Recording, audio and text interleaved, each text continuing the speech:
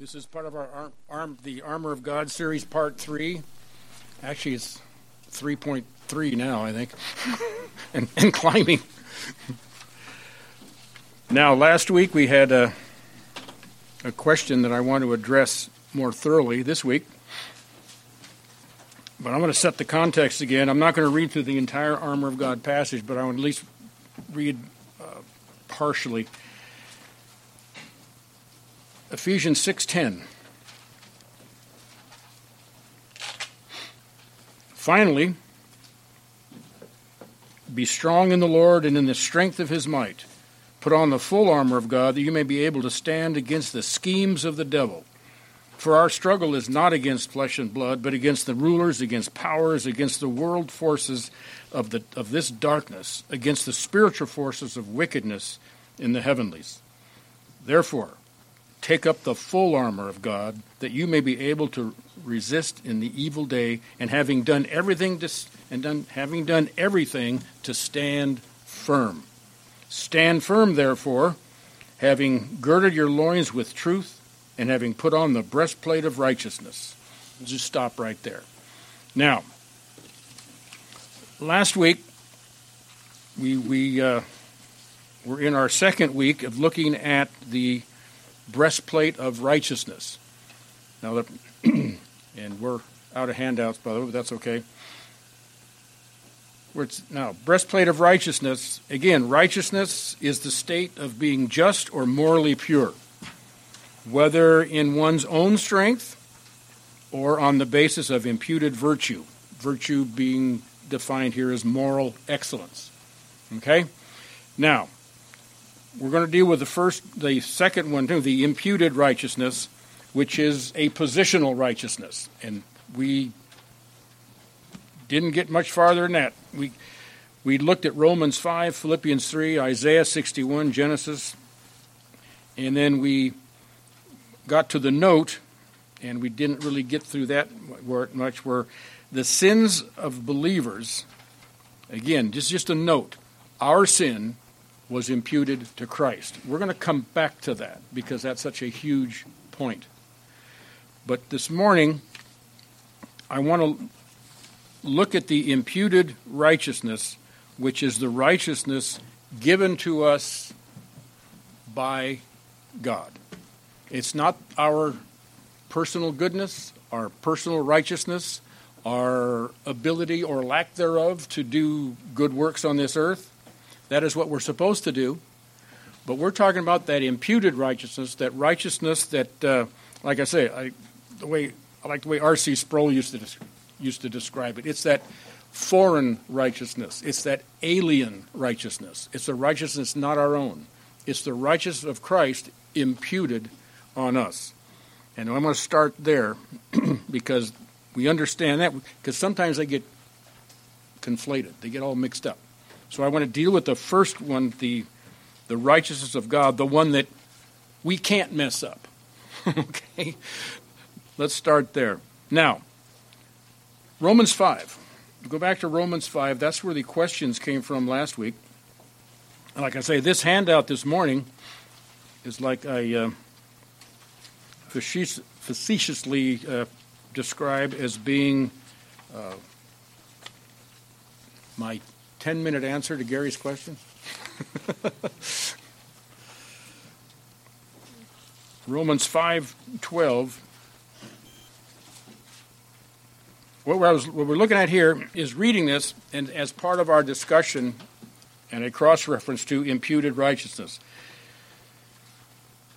I'm going to back up and pick it up again here at verse 12 through 14, and then we'll move on to 21, and we'll see how we do. We shouldn't have to look up all these verses, but if we do, we will. No problem.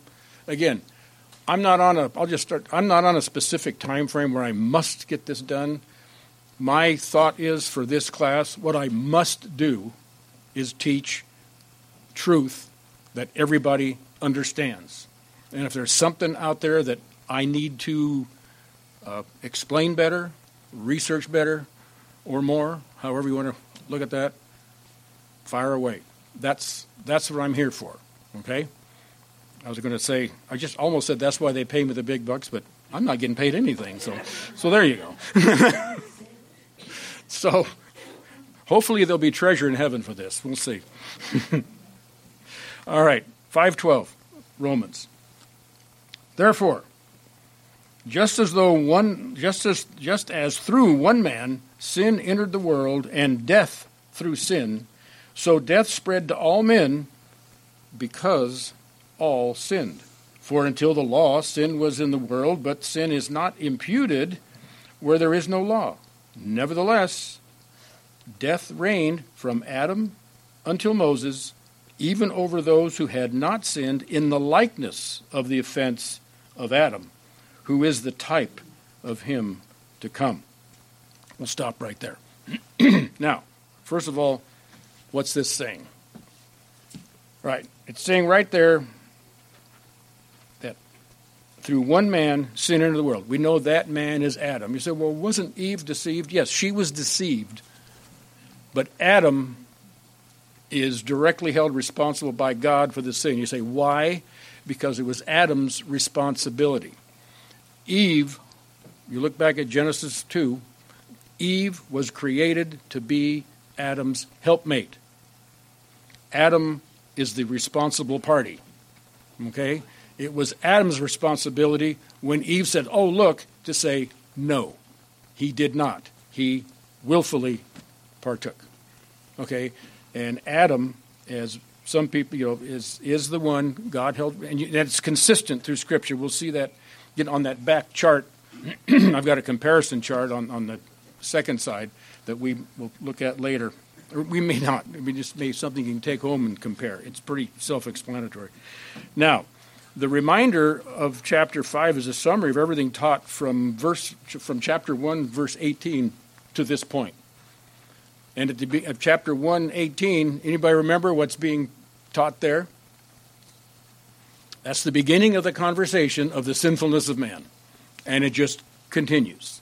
And it goes on and on. And the first 3 chapters, from 1:18 all the way through chapter 3, is showing how the entire world stands guilty before God as sinners. There's no getting around that. Whatever, it said, whether you're a pagan, a Jew, or anything in between, there's nothing left out in those chapters.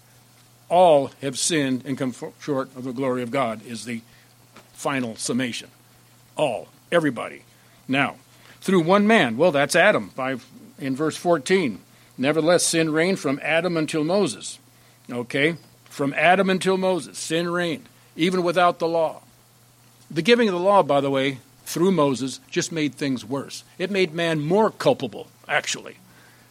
Okay? There's no more, there never really was, but there's no more pleading ignorance. Remember, what did Romans 1:18 say? Everybody's held accountable. Why? Because creation itself shows that there is a God. Now, creation does not give us the name of that God. That takes special revelation. But through the general revelation of everything around us, there has to be a God. And that's why I always say the one unbelieving community that's probably going to be held in higher contempt with God is the scientific community that sees the magnificence of the creation, and yet they reject. They go out of their way to reject that God had anything at all to do with it, which is, I find ironic. The people that, and I don't want to talk about this abortion thing, but how about men of medical science, men and women of medicine? That's not a baby? What is it then? See, to me, but that's what sin does. It, as Romans says, it suppresses the truth. It just shoves it down. The truth is there, but they just keep suppressing. Now, so Adam, Adam again was the father of human race. Remember when Jesus told the Pharisees, "You are of your father the devil, for he was a murderer and a liar from the beginning"? He was referring back to the garden where Satan tempted Eve, and through that mankind fell. And so that's where the murder came from. Because remember, it says, the time you eat of this fruit, you will surely die. All right? And they did. Now, with Adam's case, it took 900 and something years later, but he did die. But what happened right away is spiritual death. And that's more important because that's eternal. Physical death, by the way, everybody understands that every human being, saved or unsaved, will rise from the dead. That's not even an issue in Scripture. Every human being that will one day rise from the dead and face judgment. Believer and non-believer. Big difference, though. The believer, thank the Lord, we will go before our judge, and our trial is going to be for rewards. Our trial is not going to be for punishment. You do know that, right? Our punishment was taken care of on Calvary. You can praise God for that. Because we're no better than the ones that are going to go before, as Revelation describes it, the great white throne judgment, where the guilty sentence will be pronounced to every single person standing before him. I don't mean a but, because all that's true. Yeah, but nevertheless, right? The scriptures say that we'll be held accountable for every idle word. Every human being will be accountable for everything. That includes us. And in our judgment, Lord will be judging us as to what kind of rewards we've earned in our service. And idle words and things like that can take away from that. Okay? Or like you can do good things for the wrong motivation, for example, and not get anything for it. Right. In terms of eternal reward. So there's a lot going on that. So again, that's why our imputed righteousness is what gets us to heaven. Because unless, the example of Scripture, and I'm getting ahead of myself once again, but is that the righteous standard of God is, be ye perfect as I am perfect. That is God's standard of righteousness. And only that standard of sinless perfection will get into heaven. If you don't have that standard of sinless perfection, you're not going to get into heaven. Well, does that mean one sin one time, I'm out? Yes, that's exactly what that means. But with God's forgiveness and his imputed righteousness, we make the grade. And we don't make it through our effort. All the credit and the glory goes to God. He did it. It's all of him. Again, by grace, that no one should boast. We've got nothing to brag about. We got no bragging rights on anything. Nothing. It's all of him. So none of us should ever get cocky about where we are in our human walk, because I'll tell you, it's all on God, and that's why this God needs to be worshipped. Because look what he did. He could have. I often ask myself, like I have a brother that has already passed on who rejected the gospel. And when I look at his grace and the whole doctrine of salvation, election, and so forth, I think, why me, Lord, and not him? I don't know. I can't answer that. And that's something the only thing we know as to why is that he does everything after the counsel of his own will. That's it. It's the most I can tell you. It's his will, his choice, his decision. And that's why whatever is behind that's not revealed to us, that's God's business. Those secret things belong to him. But we can know this. Thank you, Lord, for choosing me. That's where we need to be. Don't second guess him on what he didn't do. Thank him for what he did do. That's the big thing. That's the big thing. And people churches divide over this thing. It's like, hey, just thank God that you're part of it. That you're part of it, because he could have not done that, okay? I've heard it said differently. Right. Exactly. And in this book that he gave us, I can guarantee you one thing, there's everything we do need to know on this earth, it's here. Don't worry about what's not here. Don't worry. You know how big this thing would be if he told us everything? If you think this is tricky to understand now, yeah. I mean, he knows exactly what we need to have and what we can handle. And I would go for a show of hands. I'm not going to waste time asking who has mastered this, all 66 books, okay? I can't, matter of fact, as far as mastering, I can't really think of one. But anyway, some I know better than others, or I'm less ignorant on, however you want to view that. But no, this book is too rich. It's just too rich. Anyway. And death through sin, well, that refers to both physical and spiritual death. And the word death literally means separation. Now, in physical, and I put some quick, I'm not going to look up these verses, but physical death is separation of the body from one's spirit / soul. And then you can see many examples of that. We won't turn to any right now. Spiritual death is eternal separation from God. Okay? That's why Scripture says, that everybody's going to, unless you're part of that, unless some of us or none of us are part of that generation that's going to be taken up, everybody is going to die. Those that are somewhere down the road going to be raptured out of here, that's the exception to the rule. But that's not the rule. I mean, we can go back to, Enoch, right? Enoch one day walked with God, and God just took him up. There's a little one-man rapture right there.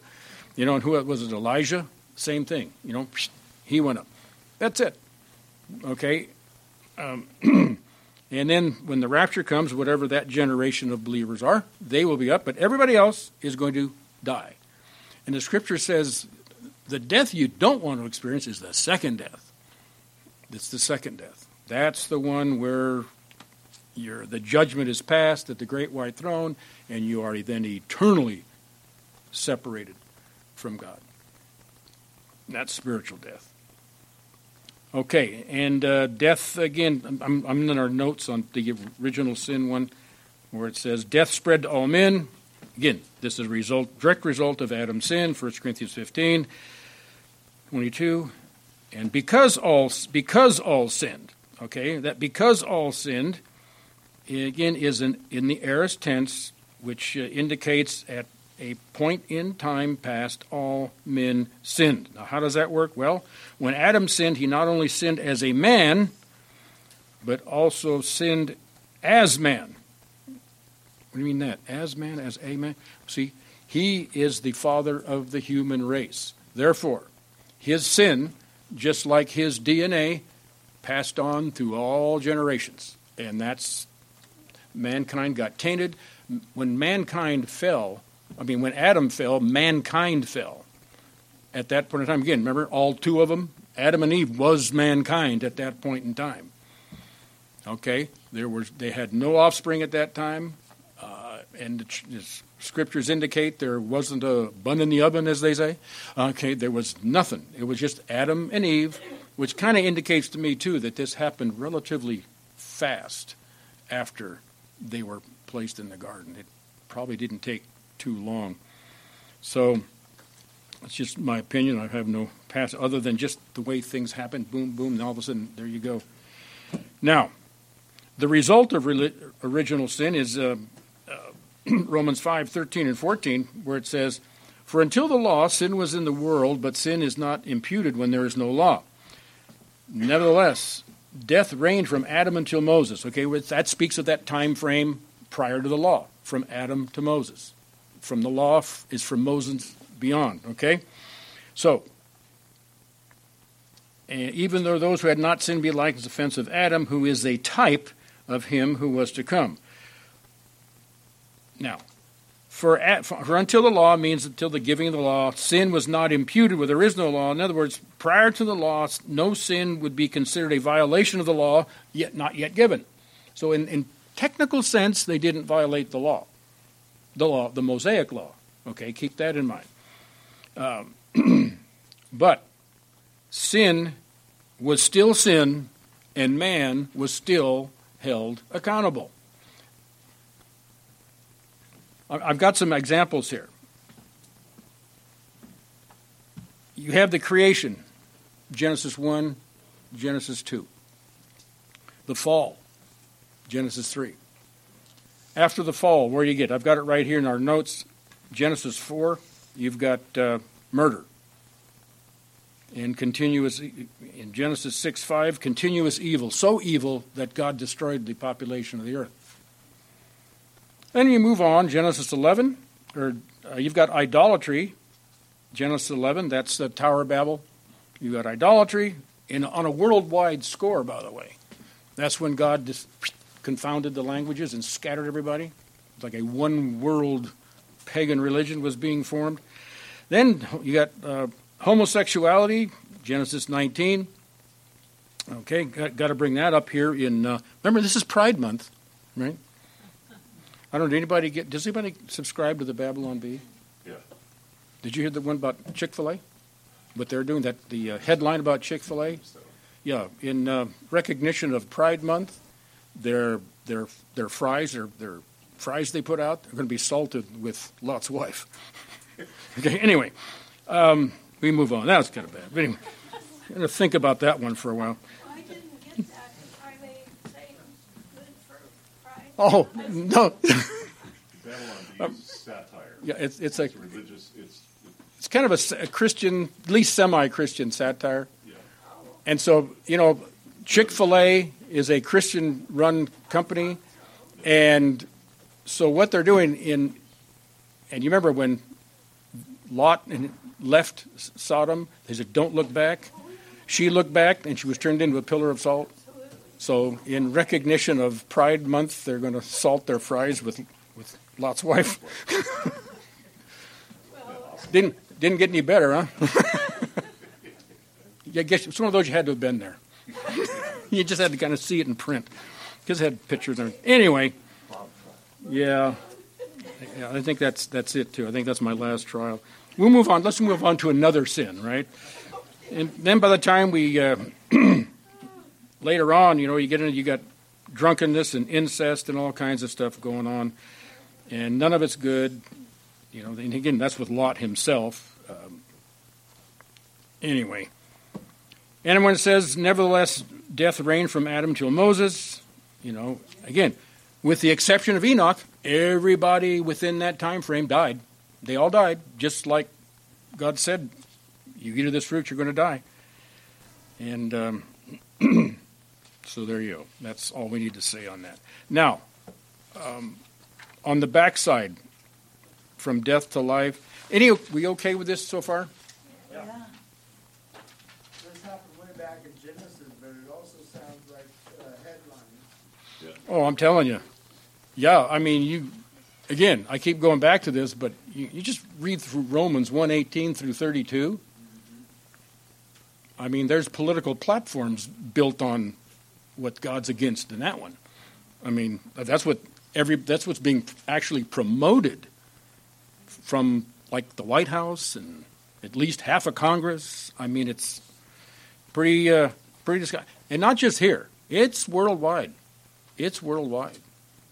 I mean, Canada, it's going nuts everywhere. Okay. I put a comparison chart here of Adam compared to Christ. See that?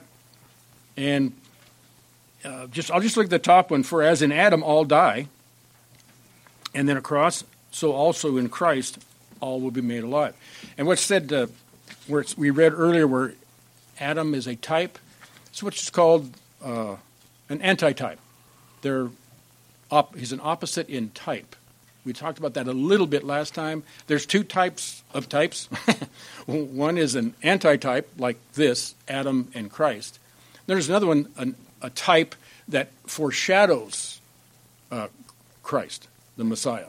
And that would be like, say, Melchizedek would be one of those, who is a king and priest. All right, that even David was a type of Christ, prophet, king. So those certain things. So you have types and then the antitype. So Adam would be an antitype.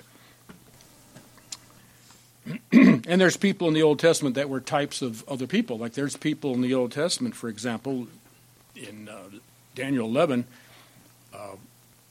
Antiochus Epiphanes would be a type of the future Antichrist. So there's types and symbols are all over the Old Testament. Okay. And then Romans 5:15 said, by the transgression of the one, and many died, much more did the grace of God and the gift of the grace. You remember that? The gift by the grace of the one man, Jesus Christ, abounded to the many. And you can just go on through there and look at those comparisons, and it goes all the way through through 21, and it just picks out those comparisons. Through Adam, this is the result, but Christ, basically, to us that believe, Christ reversed that. He turned it around. He took it away. See, he took it away. And that's where imputed righteousness comes. He took it away. See, he took our sin on himself, and God judged that sin. See? And the scriptures are clear, Old and New Testament, God will judge every sin committed. Everyone. Every single one, including ours. And Christ took the penalty for us. He was that's why when you talk about grace, I mean, there's so much involved in the grace of God, and that's what gets me when people say, oh, God is an unloving, unjust. Well, as far as I'm concerned, for me personally, I'm glad I didn't get God's justice. I much prefer, and I'm very happy that he gave me his mercy instead. He gave the justice due me to Christ.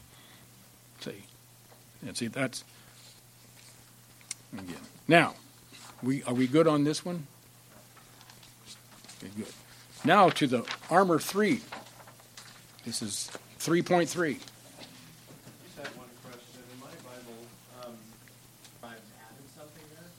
The italics, the words in italics, they're put in, the translators, okay, put those italicized words in there to let you know that word is not in the original grammar or in the original Greek manuscript, but that word is added for clarity in terms of reading it, making that transfer from the ancient Greek to English.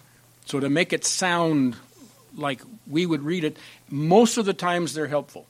Every now and then one goes, takes us a little bit away from the truth, but most of the time they're helpful. It tries to make it flow better to the English reader, which is us, right? So generally what that means is if it's bracketed like that, it was added. If it's a bracket, or is it a parenthesis? Is it It's a parenthesis. Okay, well that's usually a grammatical thing where like you're talking about a subject and then you kind of move off to the side of the subject, say something similar, and then you get back into the subject. That's usually what the parentheses means. It's still in the original manuscript. The parentheses? Right. No, the text. Yes, all that is in the Greek New Testament. Yes. MacArthur's just making it. Well, actually, MacArthur didn't do it. No, but parenthesis he did. No. No. That would be in the original King James. But anybody got a MacArthur New Testament, New American Standard? Oh, New American, no. Is it in there? I got it in. No. NASB? No. Yeah. See, when the study Bible, MacArthur Study Bible, one of the first ones he did came out in the New King James because there was no fee for that. Okay. And then as things went on, he talked to the Lockman Foundation, and then he went with the New American Standard Version. And so they what they do is holding true to the English translation as received, not changing it around, but making comments on it. The parentheses isn't going to change any meaning in this sense. Yeah, a bracket, you have those square brackets around something, whether it's a word, a verse, or a group of verses, that's indicating that this section that's bracketed is not in a lot of what is regarded as some of the more important New Testament manuscripts. Perhaps either the older ones, the more complete ones, and they just drawing that attention to the reader, say, hey, just to let you know, yes, it's in a lot of the English translations. However, it's not in some of the better / more complete manuscripts. Does that help? So there's a reason for it. But the parentheses shouldn't hurt a thing here. It's just how it's a carryover from what the King James translators, how they viewed it. And the New King James just kept it going. And then New American doesn't have it. I would bet you the ESV doesn't have it either. Yeah, just in case you didn't hear everything, because I think most of it. But to capsulize what was being said, and it's what I heard is all true, is that you go back to the Greek manuscripts that our English translations are pulled from. I mean, especially go way back. They were, if you ever saw pictures of these things, they're like all caps just squished together. You talk about lack of punctuation. There's no periods, commas, parentheses. None of that stuff is there. And it's that's why, you have, well, I'm not going to go there, but you have different interpreters that bring it from the Greek to the English will sometimes, like was already said, will add a word here and there, and the honest translations will put it in parentheses, put it in italics, to let you know that is a translator addition for the sake of clarity, to make it more readable and understandable for the English reader in a tremendous effort not to change the meaning. That's exactly what they don't want to do, is change the meaning. Good quality interpreters will do, or that's what they're after, Okay, back to Ephesians 6. Are we good with Romans 5? Yes. Okay. Glory. That is a great passage, and again, deserves probably one of these days a more complete treatment, which would be a multiple Sunday adventure through Ephesians, through Galatians, or Romans. I'll get there sooner or later. Romans 5. If I name them all, I'm going to hit it, right? Okay.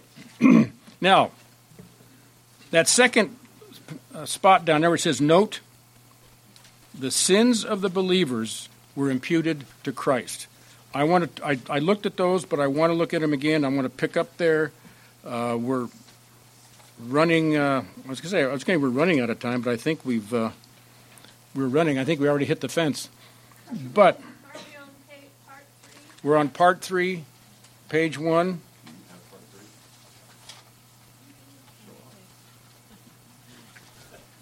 And I'll tell you what. It's 9:48. They're going to come after me with the shepherd's hook any time now and drag me to the pen. So we will pick where it says note. We will pick up there. And Lord willing, complete, but even more so, Lord willing, we will hopefully continue to learn. Let's close in prayer.